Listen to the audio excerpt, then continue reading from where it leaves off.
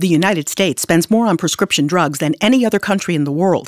A new study appearing in the Journal of the American Medical Association examines the reason for these higher prices and suggests policy changes that could help contain these costs. Drug companies are allowed to charge whatever the market will bear, and that provide drug companies with market exclusivity. Another factor when physicians choose to prescribe brand name drugs when an equally effective generic drug is available. Dr. Aaron Kesselheim and his colleagues at Brigham and Women's Hospital reviewed the medical and health policy literature on prescription drug prices in the U.S. There have been a number of studies showing that when generic drugs enter the market, that drug prices fall substantially. We need more education for physicians and patients about the implications of high drug prices on the delivery of care and ensuring that there is both reasonable periods of market exclusivity as well as adequate competition when those market exclusivity periods end. Catherine Dolph, The JAMA Report.